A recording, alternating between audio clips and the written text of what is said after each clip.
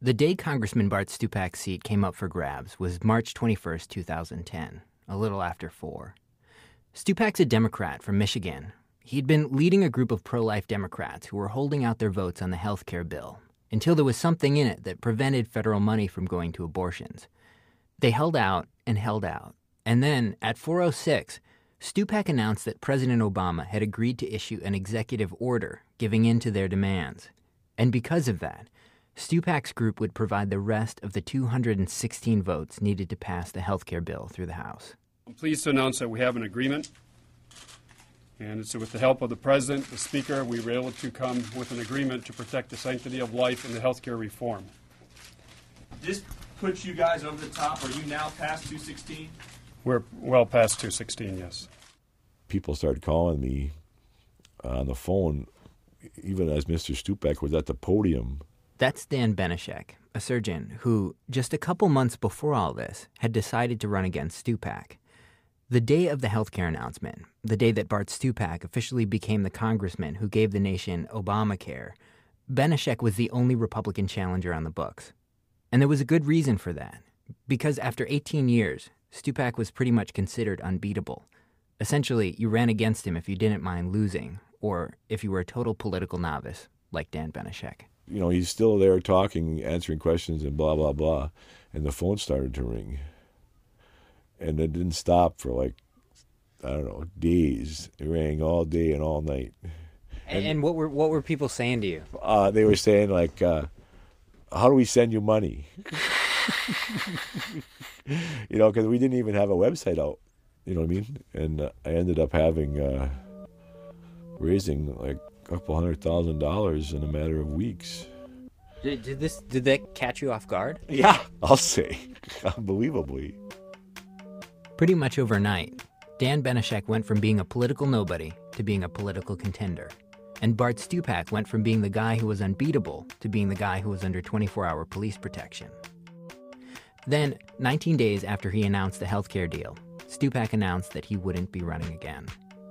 At that moment, Michigan's 1st District, a conservative place where both Democrats and Republicans are often pro-life and pro-gun, suddenly became one of the hottest commodities you can get in congressional politics, an open seat in a swing district. On the Democratic side, a state assemblyman named Gary McDowell jumped in to replace Stupak and ran unopposed in the Democratic primary. On the Republican side, Dan Benishek's early good luck had given him a head start, but other people climbed in, and things got nasty and contentious. And on election night, it was close. Dan Benishek stayed up late with his family, watching the votes come in. So it was definitely an amazing night. And I ended up winning the primary by 15 votes. So that's a squeaker. You think? We call it a dance slide. I know.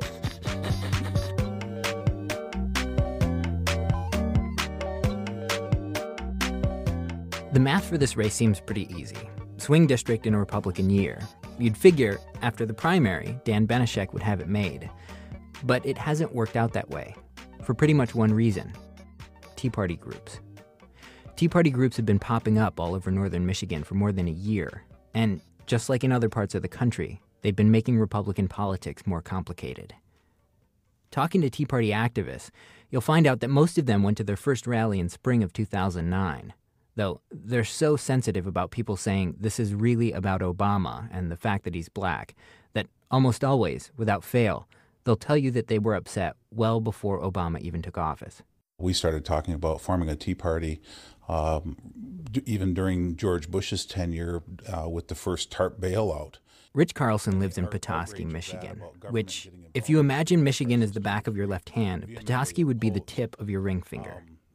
Rich is a tower of a human being, a bulky 6'4", though because he's so good-natured, he manages to be huge without ever seeming threatening.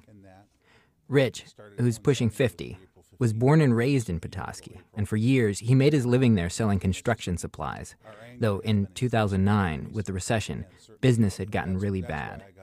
It was around that time that Rich started talking to his friend, a guy named Tom, about starting a Tea Party. Tom and I have been friends since kindergarten. And so how long of a friendship is that? Certainly a long time many fishing stories and deer hunting stories and Boy Scout campfire stories and everything else together. So the first guy I called was Rich. This is Tom Sweenor. So sometime in March, I said, we got to do something. Even if it's just 3 guys, go do something, protest, something to... Because I was tired of yelling at my TV. You've probably heard that a lot. Like Rich, before the Tea Party, Tom had never really been involved in politics. Unlike Rich, Tom's on the short side, with a lean, stocky build and the mannerisms and personality of a vice grip. From the moment you meet him, he seems honest and practical. Tom's a land surveyor, and when construction slowed down during the recession, his business, just like Rich's, was drying up. So Tom and Rich got together with some people from Petoskey and started planning a Tea Party rally. At some point, someone said, look, we need a headliner. They considered Sarah Palin, Ted Nugent, but both charged too much money. Eventually someone thought, what about Joe the Plumber?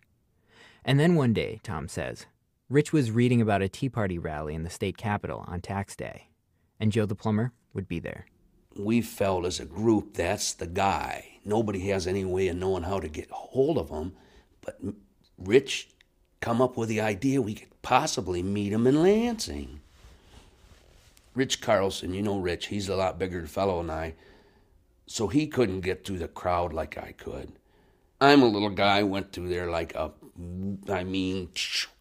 and I went up the stairs and I looked back on that crowd and I snapped some really cool pictures, and it really gave me a sense of power that this is a movement, something's going on here. But it was exciting to be there, but then it was also exciting because I went up into where Joe the Plumber was at. I asked the security guard, he says, well, he's over here.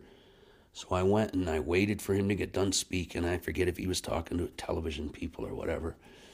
And as soon as he come towards me, I had to say it as quick as possible because, he's just going to shuffle through the crowd. I said, we're having a tea party on May 1st in Petoskey, and we want you to come to our event. And he goes, oh, I like Petoskey.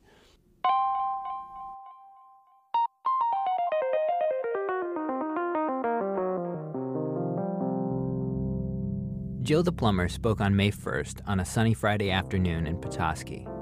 For having just started up, the Petoskey Tea Party had hundreds of people at the rally, which is kind of remarkable considering that the city only has 6,000 people in it. Like other Tea Party rallies, the event wasn't about any candidates or elections.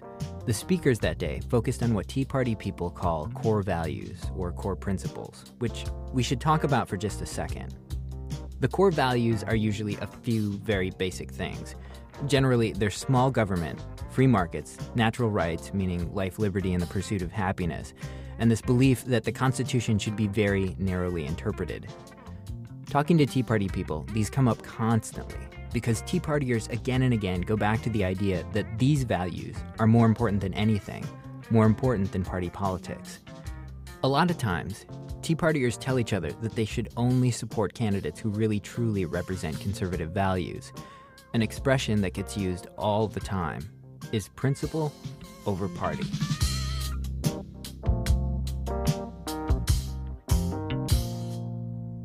So late this summer, the race for Michigan's 1st district was chugging along. And one day, Rich Carlson gets a phone call. One day, I'm out on the back deck of my condo, beautiful summer day. Cell phone rings, and I answer the phone, and I end up listening to about 20 minutes of somebody selling me on the fact of their core values and principles and what's wrong with the country and et cetera, et cetera, et cetera. The guy on the phone was a guy named Glenn Wilson. Wilson is a self-made millionaire who owns a telephone and internet company. Basically, Wilson was telling Rich he was thinking about getting in the race as an independent, running on a lot of Tea Party-type ideas. He was also saying he'd be willing to throw his own money into the campaign, so he wouldn't be some marginal third-party guy.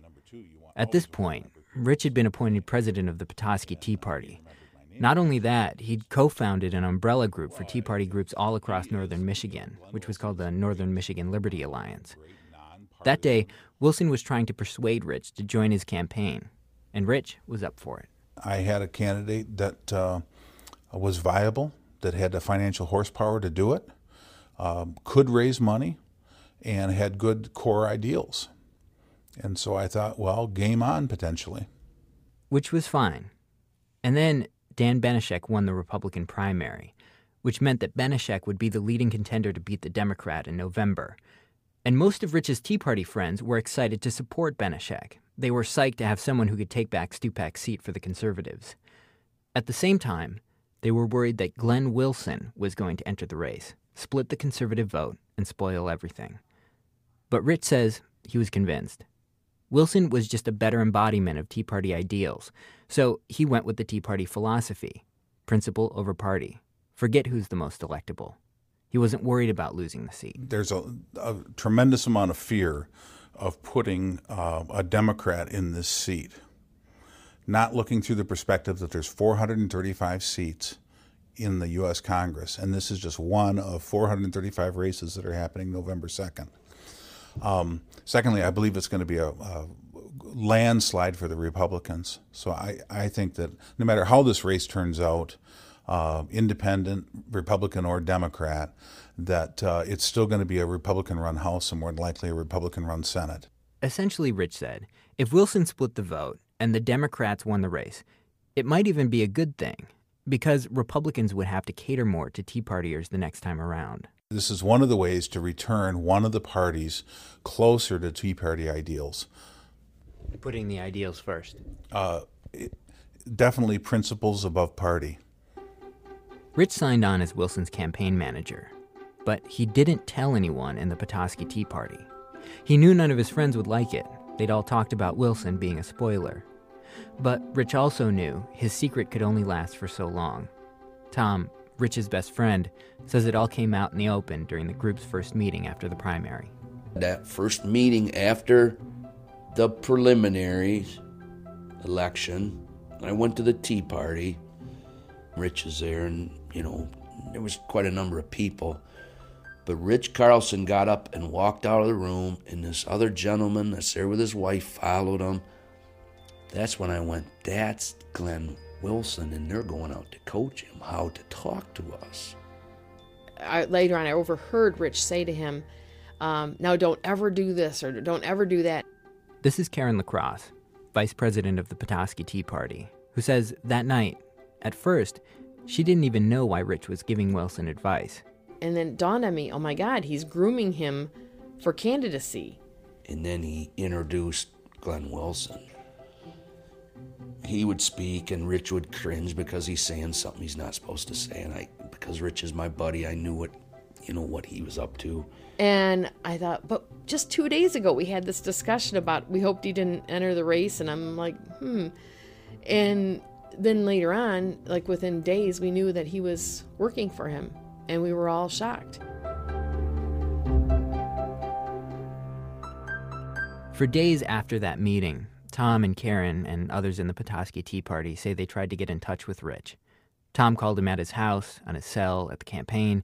He texted him. One day, he even called a radio show and publicly went after Rich and Glenn Wilson. Karen LaCrosse says everyone felt betrayed, but Tom took it especially hard. Tommy, being the emotional person that he is, I think he took it personal. It's hard to detach yourself, especially when you have a friend like that. I think they because they're like brothers, and because they took different paths, and they think that each one has got, consequences that they can't support. They took it too personal. Tom's made it very vocal how disappointed he's been, and how hurt he's been. Rich and Tom went from talking 5 times a day to not speaking at all.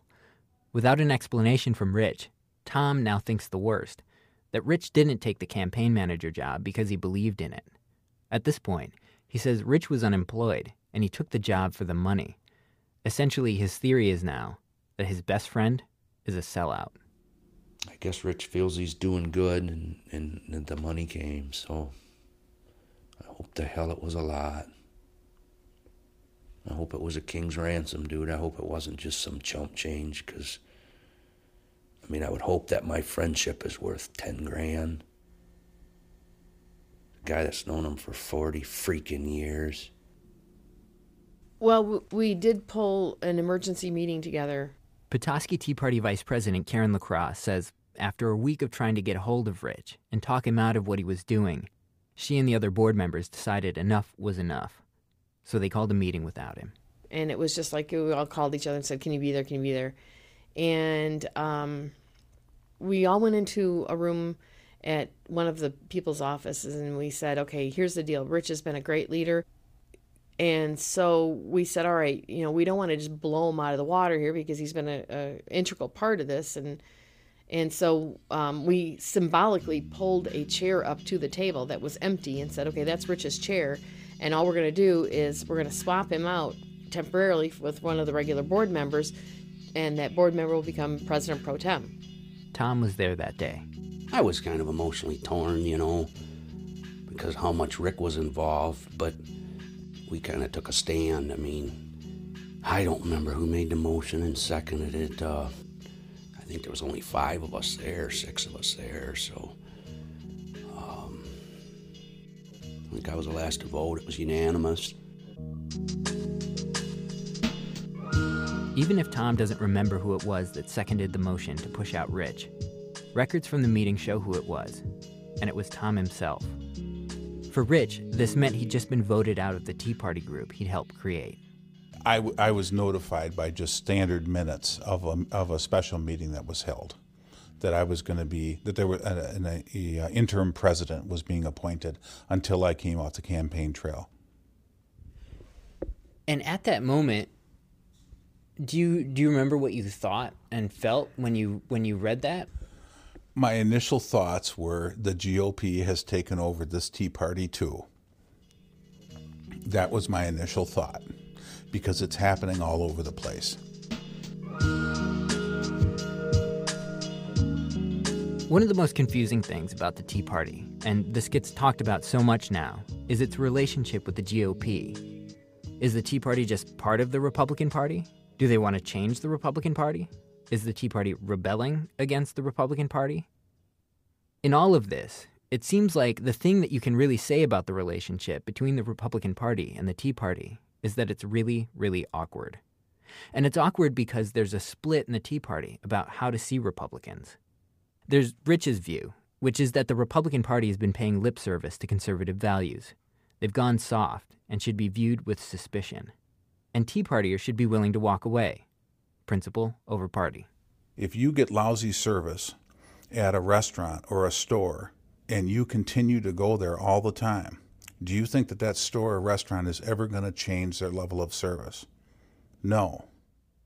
If we just keep on voting the same way and just going with those 2 choices, are the parties ever going to change? No, they're not. The other Tea Party view is much more pragmatic, and it's the one that Tom has taken. It's pretty much the William F. Buckley approach, that if you want to serve conservative ideals, you find the most electable conservative and you gather everyone behind that candidate. And when it comes to the issues that any congressman is likely to vote on in the next 2 years, the Republican, Benešek, is pretty much the same as Wilson, the independent. For Rich and Tom, the split has been so severe that Tom can't even understand where Rich is coming from. And without an explanation from Rich, his theories have gotten pretty harsh. At this point, his theory is that Glenn Wilson is being bribed with stimulus money to spoil the race, and Rich got duped. Never once did our Tea Party say, we're going to be the spoiler and we're going to help the Democrat win. That was never in our discussion. Shame on you guys. How come he couldn't see through Glenn Wilson like everybody did the first time we met him? You're a spoiler. You're a spoiler and you're a spoiler. Glenn Wilson, you're a spoiler. You've been put here for a reason, and not all good reason. I told Tom what Rich said, that there's 435 seats in Congress, and it might be a wake-up call if the Tea Party costs the Republicans a seat or 2. Tom said Michigan's 1st congressional district race, it's not just any seat. It's a symbol. Because it was Stupak that allowed the health care bill to pass. Tom says he has fantasies about Dan Benešek taking the seat and then someday casting the vote that repeals the health care bill. Wouldn't that just be so beautiful, he said. And all Glenn Wilson can do is ruin that.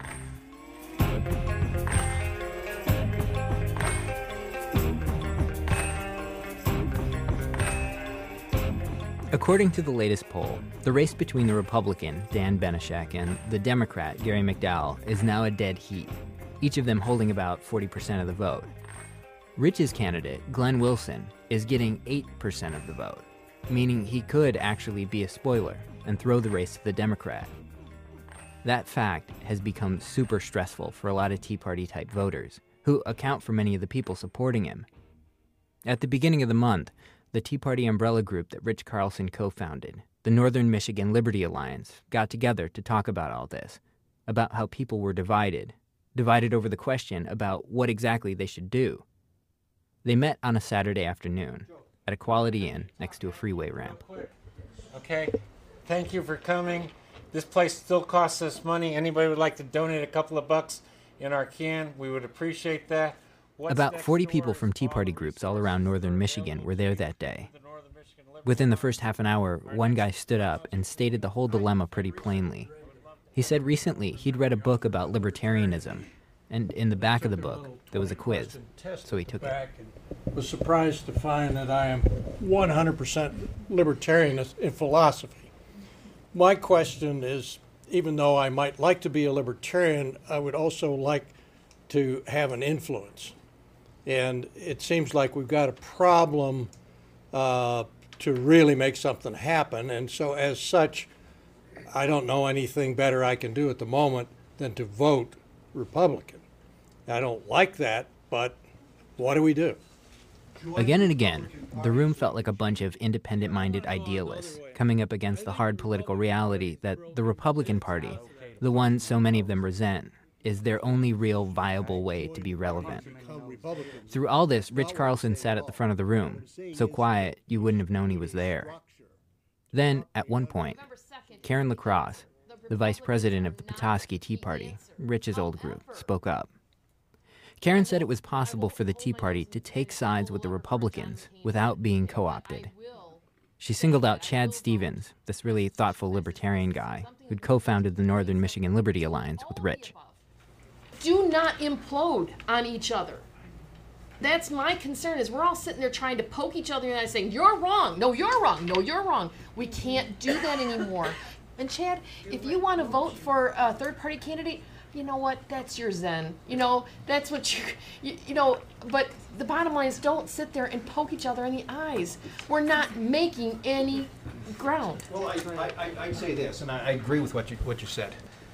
The attacks on people like Rich Carlson have been tarred and feathered for advancing liberty the way he best sees fit.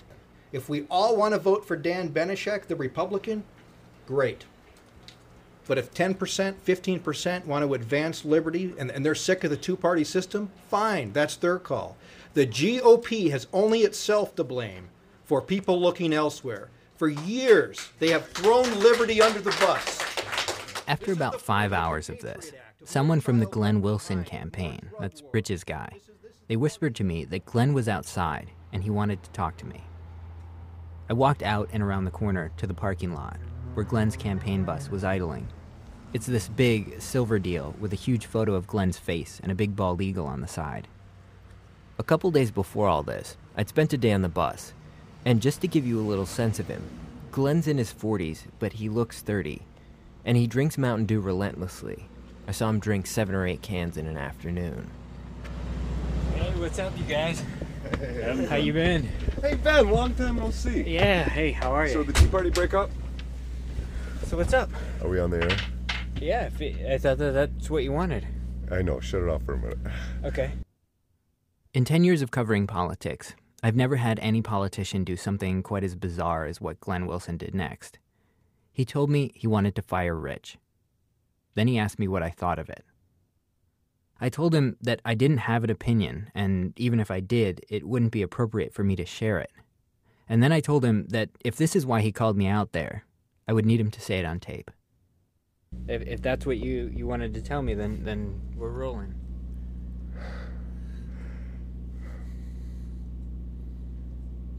I think I need to relieve Rich of his position as campaign manager and install a new campaign manager. We need to find a campaign manager that's able to organize and manage in a much more efficient way than Rich can, or has. Well, when are you going to tell him? As soon as he comes out of this meeting. After the meeting, Wilson grabbed Rich, and he led him down a hallway past the hotel bar into a small conference room. I waited in the hall. Back on the bus, Glenn had shown me the campaign calendar and said he was going to fire Rich because he hadn't set up enough events. What I didn't say to him then was that I'd spent time with the other campaigns, and their schedules weren't very different, though maybe Glenn was just too inexperienced to know that. After about 10 minutes, Glenn walked out. As he passed me, he winked and said, "Thanks, have a good one."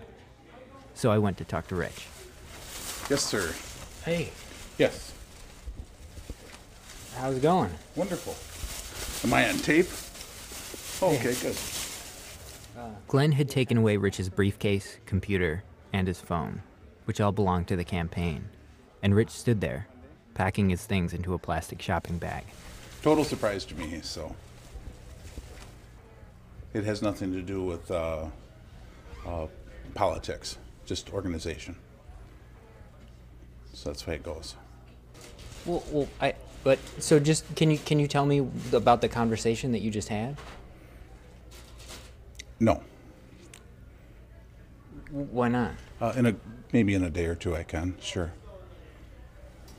It just happened moments ago, so I'm tired. I've had a long day, and I'm looking forward to going home. I have to say I feel really bad for you. No, don't feel bad for me at all. No. Rich had lost the Tea Party group he'd started the year before. He'd lost his best friend, and now he'd just lost the job he'd given it all up for. I mean, you seem like you've given up a lot to be doing what you're doing right now. More than what most people realize. And so but I still believe in the cause. But what do you mean? Well, I believe that it's very important to push forth an independent candidate.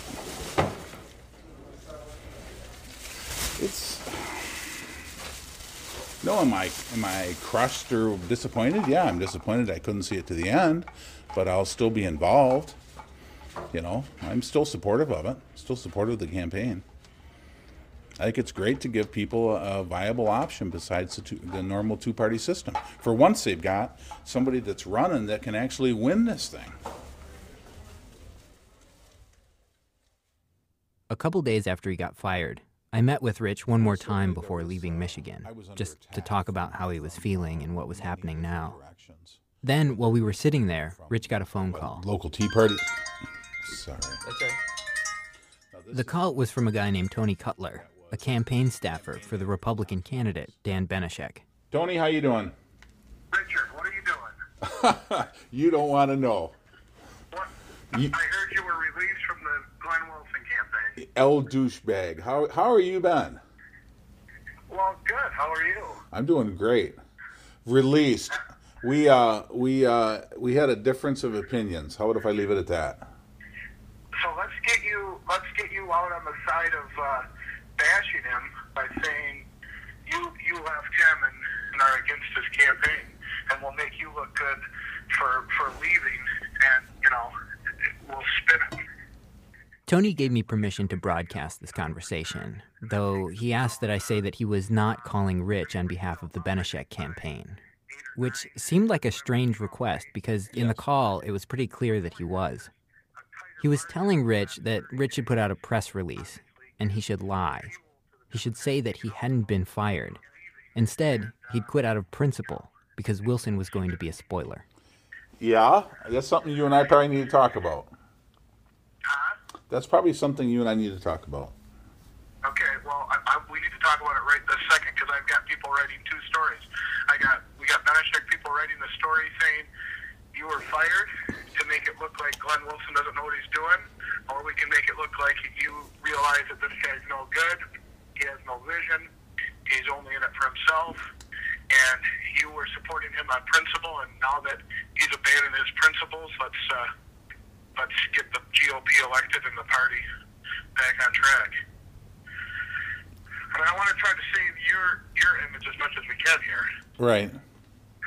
The article will be written by the news it'll read that, Wilson fires his top aide, and he'll get to control the story by saying, he didn't know what he was doing. Yes. Or you come out, I can get you in contact with the press people, and you can come out as the guy saying, this is not what it's about. Slowly, over the course of the next 15 minutes, Rich caved. He said he didn't want to be part of anything that criticized Glenn Wilson, but he would go along with Tony's plan to put out something saying Wilson was a spoiler for conservatives and he should drop out. Yeah, you can craft that. And are you gonna say that the Benešek campaign talked to me? Yeah. Okay. All right. I'll keep in touch with you today. Please do. Thank you. All right. Yeah. See ya. Bye. After he hung up, I asked Rich about what he'd said to me before, all the things about principle over party. We went back and forth again and again because he was saying these totally contradictory things. One minute, he'd say the thing he'd been telling me all along. Tea Party people need to be independent, even if that means spoiling races for Republicans. Then the next minute, he'd say the thing he'd agreed to with Tony, that Wilson would be a spoiler and he should get out. First and foremost, I don't want to see the Democrats take this seat. But essentially what you had said to me before was if an independent candidate with better core values stopped the GOP from winning this race, that by the numbers, by the math, they should win, then they would have incentive to listen to folks in the liberty movement. Unfortunately, that I'm not being given that opportunity anymore by the Wilson campaign. Wait, I don't understand what you're saying. Well, we've reached a decision that I'm no longer with the campaign, so that is not an option for me anymore on a personal level. But that doesn't affect how you feel about it, right? Maybe you and I should discuss this a little bit without the microphone being on. I guess I'm trying to understand which direction you're taking here. I'm just trying to rectify what you said to me. You were saying that you're not saying he should pull out, but essentially what you just told Tony was that he should pull out. But I still believe that he probably should stay in the race just to rub it in the Republicans' nose. Just personally? Yeah, personally. But if I have a future in politics, don't you think it's wise that I say, hey, I got out of it, and he continued on? You know what's funny? I feel like that's the most cynical thing I've heard you say. Is that cynical? Is that cynical? Well, a little bit, don't you think?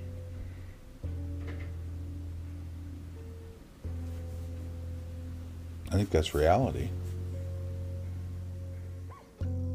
Not 10 hours later, I got an email from the Dan Benešek campaign. It was a forwarded press release with Rich's name on it. It read, quote, "Congressional candidate Glenn Wilson is running without the support of his top aide today. Campaign manager Rich Carlson made the decision to step down from the top post as a result of a difference in opinions with the candidate." A couple weeks after all this happened, Rich told me he still feels like he did the right thing. He said if anything's changed, it's that he's not sure how much he wants to be involved in politics. I asked both Rich and Tom the other day if they'd started talking again, and they both said no. When I asked each of them if they were planning to call, they also gave me the same answer.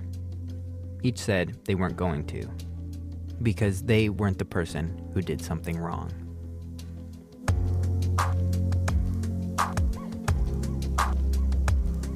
Ben Calhoun is one of the producers of our show. Coming up, to paraphrase Professor Henry Higgins in My Fair Lady, why can a Democrat be more like a Republican? That's in a minute from Chicago Public Radio and Public Radio International when our program continues.